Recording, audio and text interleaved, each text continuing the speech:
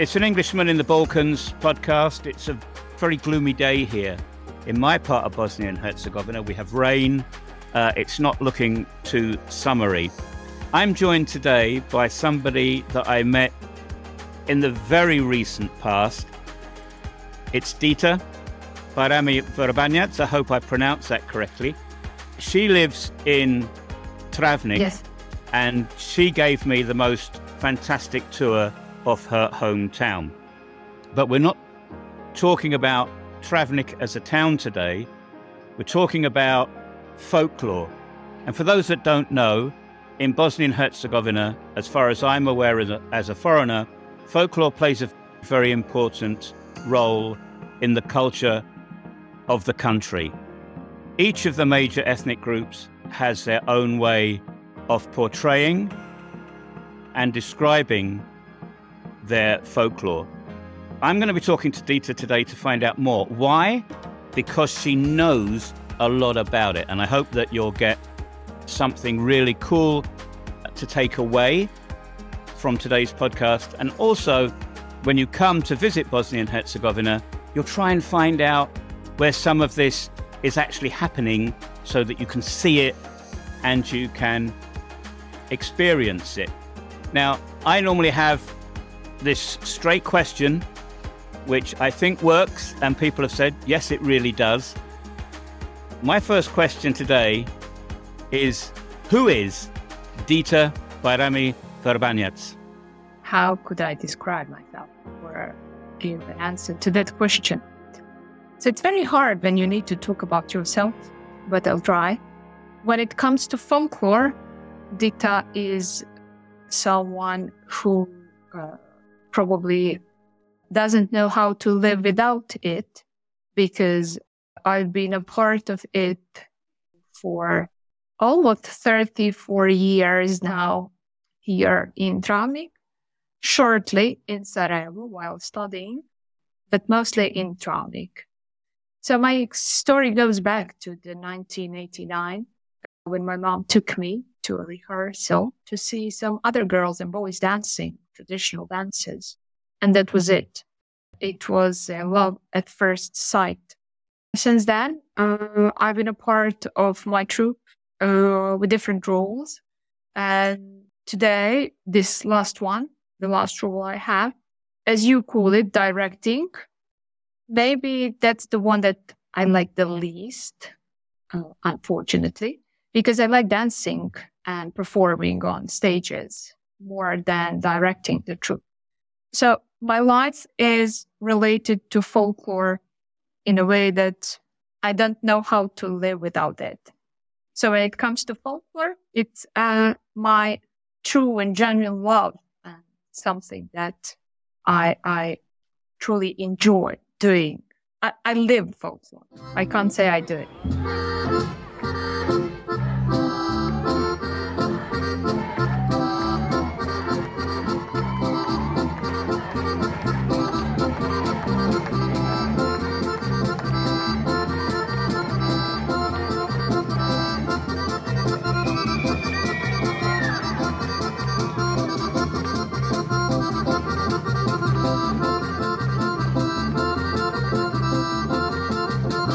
What aspects of Bosnian folklore and the culture inspire and motivate you, because you are passionate about it, to both preserve and promote the culture and the folklore itself through your dance troupe? In other words, what makes you want to get up every morning, think about it, do it? You said just now that it's part of your life. Without it, there is nothing. What really inspires you? I have to say that a very important word, love, is something that motivates me, whatever I do. So it's a part of folklore also. Love in the first place is something that motivates me. When it comes to the aspects of our culture and folklore, I may say that the aspect of identity is something that especially motivates me. Identity shown in music, traditional music, when it comes to folklore, then everything else that goes with it. Costumes, stories told by the performance, lyrics that we have in these traditional songs.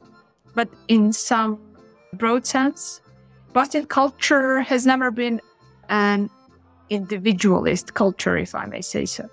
It has always been a culture where some other things were significant, like bonding, gathering, socializing, where some necessary values emphasized both through formal and informal education, and some other things that are related to identity are important. I must say that we can't learn anything about folklore during our full formal education. So only if you get to be a part of an association or a troop or a group of people that values the tradition, that's the place where you can learn something about folklore. Well, folklore as a word can be related to tradition or heritage. It somehow goes together. You can't talk about folklore without mentioning tradition, culture, heritage, and the other way around. When I've been out and about in the country, and I am always fascinated when I come across a folklore festival, or I'm walking through a town or city streets and there's a troupe dancing with the accompanying music, I always look at the people that are observing. And I assume that the local people are there in that location.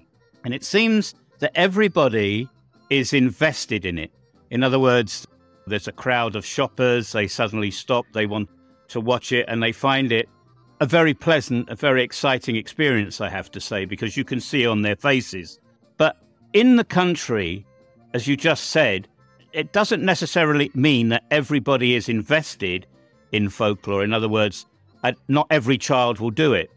Is that a correct thing to say, that not every child will do it? It's just those that feel passionate about wanting to do this activity, these dances and these songs? Yes, I must agree with you, because I've already told you, my mom took me to rehearsal 34 years ago. Maybe if she hadn't done it at that point, I wouldn't have been here today. So not every child will know everything about folklore or be a part of it or get to know our tradition in this way. But we need to work on it because it's a part of our identity. I often say that to know where you are going, you must know where you come from. And that's related to tradition. Although we have troubles with these modern technologies, modern lifestyles, generally, modern generation, because somehow they don't value tradition in the way that maybe my generation did, or even older generations. Somehow traditional values have weakened among young people.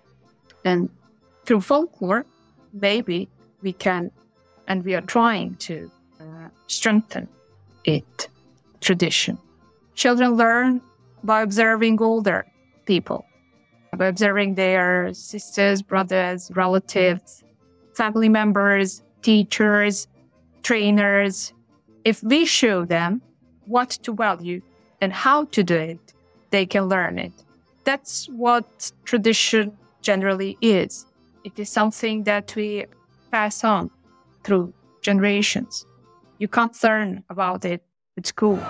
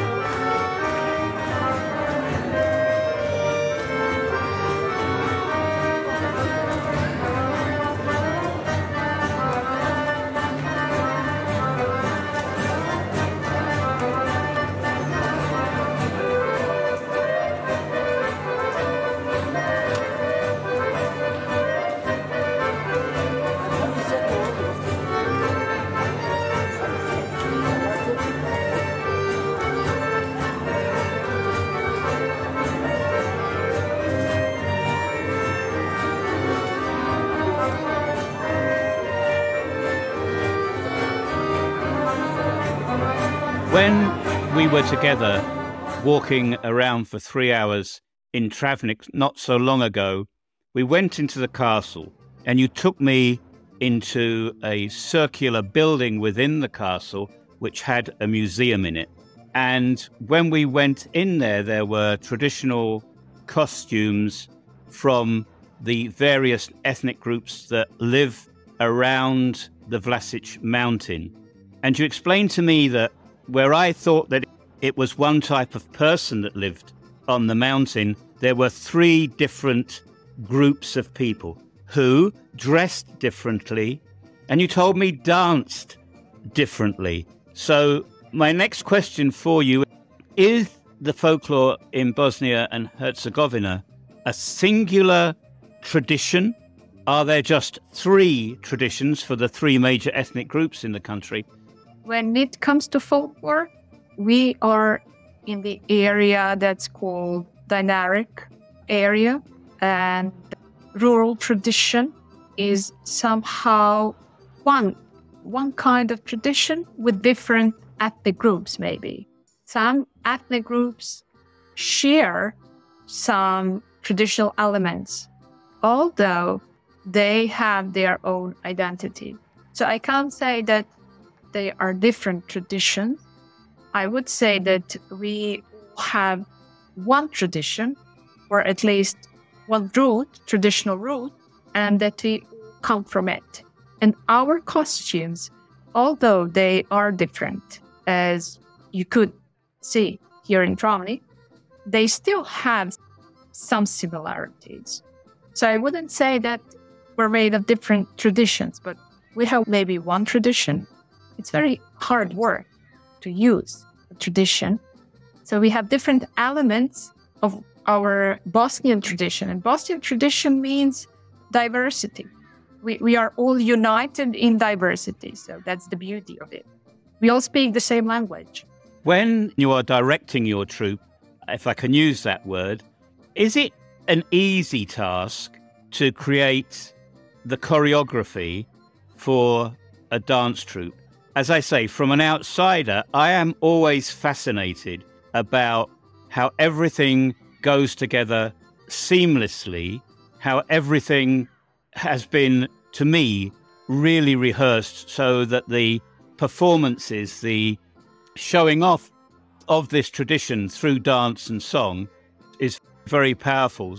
It must be a difficult task for you to do that, or do you have a library of a repertoire that you can always go back to? Well, now when you're mentioning it, we have 18 choreographies on the stage, a quite big number. And all these choreographies were put on stage a long time ago. They are authentic and they are original, as they were put sometimes during the 70s when we started with this troupe. So we, as a new generation of people dealing with it, we are only practicing the same choreographies over the years. We try to put some new on the stage, some new choreographies, but today it's very difficult because they cost a lot of money. We need to have a pretty much amount of money to put a new choreography, to pay someone to do it for you. I'm not a choreographer still. I just practice with the members, and I also have other members who do it. They train them. So we're doing something that some generations did previously also. And they are always the same. Practice makes perfect. Today, maybe a technology does a damage to new generations because they are very, lazy maybe. They spend a lot of time on their phones, social media. They don't move a lot. And we have really much troubles with small children coming to start performing and dancing when they want to become a member of our troupe. Then it's very hard to, especially when they are very small, to make them memorize which leg is left and which one is right. How damaging is it really? You're alluding that social media and the rise of digital technology could have a serious negative impact on folklore. And if there's no folklore, that means that's the start of the decline of the culture. So if we put those together, it is entirely possible, one train of thought, to say that unless something is found to counter this with young people, that the culture could disappear in 50 years, as you know it. When we talk about technology and folklore, it depends on how you use it, in the way do you use it well or you abuse it. I don't know how to put it to relate it to folklore. From the point of view of social media and profiles that our members and all of us have on social media, we can and we use it very often. Promotion. Then some people, as you have said, you walk around the street or you go and see a performance, then you probably take a photo of it, you film a video, and you post it on your profile. That's something very good to promote. Folklore, maybe unconsciously people do it. So in the way, it can be very helpful for us from this side, being a part of some troop or association. From some other point of view, when you have young people spending a lot of time on the social media, it's very hard to activate them to come and dance, to leave their phone somewhere, to leave their social media profile somewhere, and to focus on dancing. So that's something that we are struggling with. But it can be used for promotion, for marketing. If you use it well, then technology can help you, and social media also. But there is a bad side of it, like in every other aspect.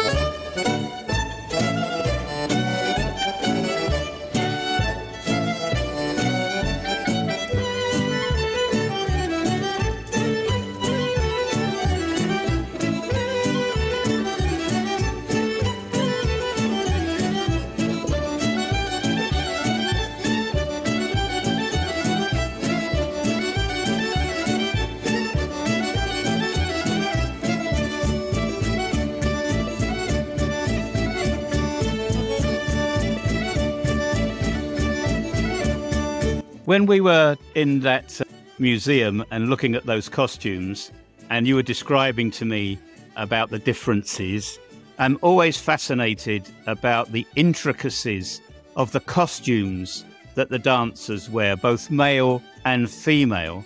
And I've now got to the stage where I even say, we were in this part of Bosnia and they weren't wearing that. Why is that? Tamara is not in a position of knowledge to tell me the differences. But the costumes that your dance troupe wears and other dance troupe people wear, they are something that you cannot buy off the hook in a department store, in a shop. So how difficult is it in this day and age to find people with the skills to create these costumes that are so absolutely intricate and fascinating? I must say that maybe in Tronic, we are still happy to have a couple of older ladies doing it very well. They can take one of our costumes and make the same one. So they are very skillful. The problem will be when they unfortunately pass away. And if young people don't learn how to do it, then in a couple of years, nobody will be able to get another costume, because that is also something that goes from generation to generation. You've seen the lady in the old town, she's weaving, and she's told you that her grandmother taught her how to do it. So it's not something that you learn at school also. Something that you may learn at home from an older member of your family or from your neighbor, or maybe a lady like this one in the old town.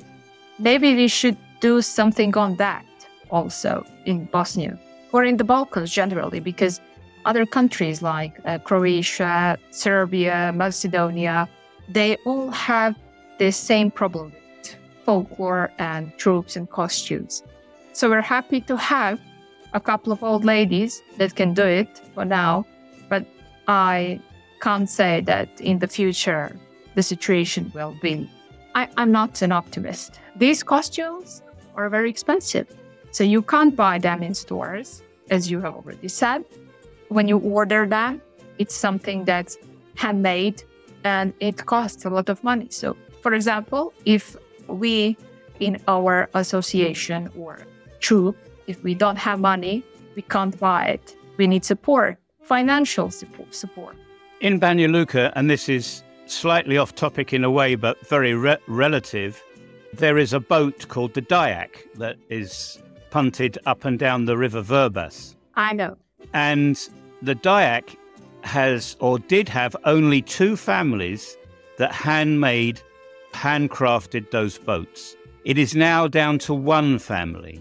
And when I spoke to a member of that family, I said, what happens if your son doesn't pick, or your daughter even, doesn't pick up this very traditional skill to make these boats? What will happen? And he said, it's all over.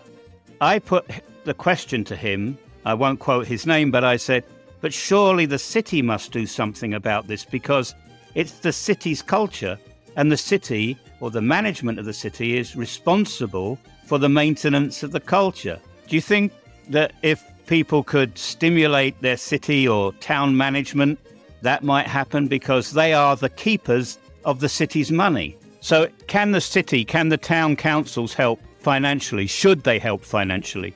Yes, of course. And I think that each city or town in Bosnia has a part of its budget that goes for culture and sports. That's how we get, in my troop, some money.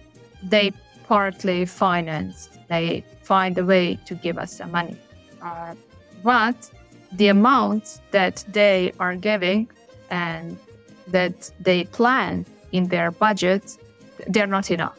The amounts of money are not enough for everything that each member deserves, each troop deserves, and association. Because maybe now I'm not being humble, but we are maybe the best ambassadors of our country or town or city when we go outside Bosnia and show some other people and other nations, other countries, what we have in Bosnia, what we preserve, what's our tradition. Maybe that's one of the most important reasons why every level of government, of local government, I don't know, we have canton, they support us. I must say that they support us financially, but sometimes that's not enough, because we have a lot of things that we can offer, that we can show, and we probably represent Travnik and some villages around Travnik that we perform a choreography from that village the best way we can. Nobody can do it better than we. How often do you actually travel? And Tamara said, you have to ask Dita this question, because Tamara spent 7 years in Canada, and there was in the province where she was living, and she was living in Winnipeg. I can't remember the Canadian province that Winnipeg is in, but they had Folklorama, and she said it was amazing to see dance troupes coming from Greece, from a home country of Bosnia and Herzegovina. Traveling to Canada is a stretch, I would imagine. But how often do you manage to take your troupe outside of the country to promote Bosnia, as you say, is so important?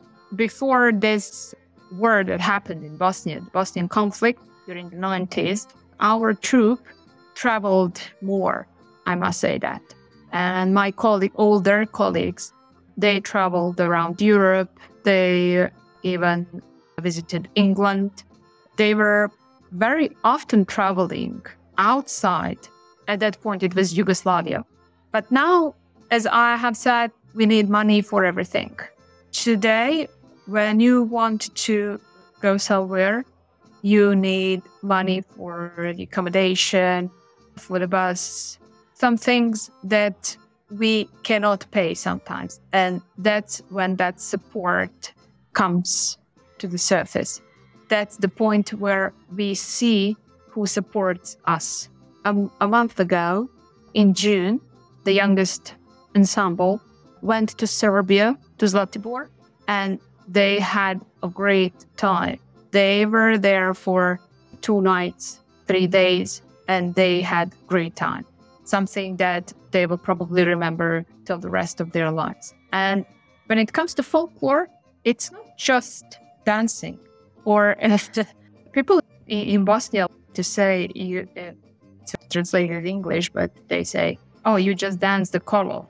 You don't do anything else. But that's not it. Because if you are a part of a troupe, folklore, troupe, traditional dances, then you become very skillful in some things.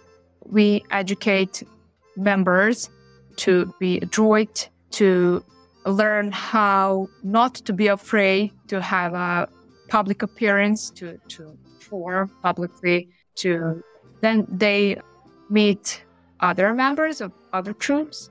They have some new friendships. They develop different skills, as I had said. So it's very important to, if I may say, to invest in folklore troupes, because we are trying to make good people in the first place. And for all of that, you need money. If you don't have it, if you don't have money, you can't travel. And traveling is something that's always related to folklore and traditional dances. People always related folklore or traditional dances, associations with traveling. And that was something that motivated them to become members of traditional dance troupes. It's not that we travel often outside Bosnia, but we at least try to, for example, next weekend on Sunday, this weekend, on Sunday, we are performing in Vojnica. Next weekend, we are in Sarajevo, small children, small members. We have different groups of different ages. So at least we try to travel around Bosnia. It's cheaper. You mentioned about the dance troupe going to Zlatibor, and you said that some of the experiences that they will have had will stay with them for the rest of their lives. This is a very fast question, so please bear with me. What is Dita's most powerful memory of her time as a younger member of the dance troupe? So I remember traveling to Turkey. It was not long ago. It was 2008, maybe 9. I'm not really sure. And I will never forget that we had to spend, I think, 6 hours in Bulgaria because policemen took our drivers to check something. And everything else was great. But that's the memory that stays forever in my mind. But we, even in that situation, we had some great time. We were singing because we didn't have any problems. We were just waiting. So we were doing something we know how to do best. That was singing and dancing in the street while waiting. So passers-by were looking at us like, who are these people dancing in the street? They took some photos of us. We were probably very interesting to those passing by. When we finally got to Turkey, then we were like 9 days in Turkey, not in Istanbul, from the other side, in a smaller town called Yalova. Our accommodation was in a camp with different troops from all over the world, and it was great. We've been talking for about 40 minutes, and I know that your time is precious, but my final question for you, while we're talking about all of the relative parts of folklore from the way that it's part of the culture to the possible, really not so bright future. I'd like to ask you what advice you would give to young individuals, young people, for example, that stumble across this podcast, most probably from the country or the neighbouring countries. What advice would you give to young individuals today who wish to pursue or be actively involved in preserving and promoting folklore and the culture, the cultural heritage of where they come from? I've been working with young people for many years now, and the one thing that I have learned is that they hate being advised by anybody, any topic. I would recommend them to be actively involved in a troupe if they want to promote tradition, because I would always recommend activities that include more people, not individual activities. You have individual and team sports. The more the merrier. If you're in team sport, then it probably gets more interesting. When you have a team of people, then it's probably more interesting. So I would always recommend activities that include more people. In this case, when we're talking about folklore, then activities are also music, great time. They include traveling. It's a special feeling when you can represent your country. You must feel it to know what it is. So you can learn different skills as a part of a dancing troupe. Then we very often have activities that include a studio of modern dances in Travnik. For young people living in Travnik, it's very good to be a part of this folklore troupe. And probably all around Bosnia, different towns and cities, these folklore troupes, traditional dance troupes, they have some activities and probably are being a part of projects where they can learn a lot of things. It's not just come and dance. It's more than that. It's always more than that. So the meaning of the word folk and lore, they tell you enough that it's more than dancing. And also, I must add something before we finish. I want to go back to the point where we discussed support of local governments, councils, and different people, businessmen, important people, parents, everybody who can give us support. If we or those or everybody who genuinely love traditional dances decide one day that they don't want to sacrifice their time for it, everything could be lost. Because to be a part of a traditional dance troupe, regardless of the role that you're playing in it, everything could be lost if you don't love it. So the future of folklore somehow lies in all of us. We are all responsible for preserving it. Of course, those who love it, they will try hard to preserve everything that they have. And when I got this role a year ago, as you say, directing the troupe, managing it, that happened because older people had to retire. So somebody had to continue doing it. If I didn't accept the role, I can't say what could happen.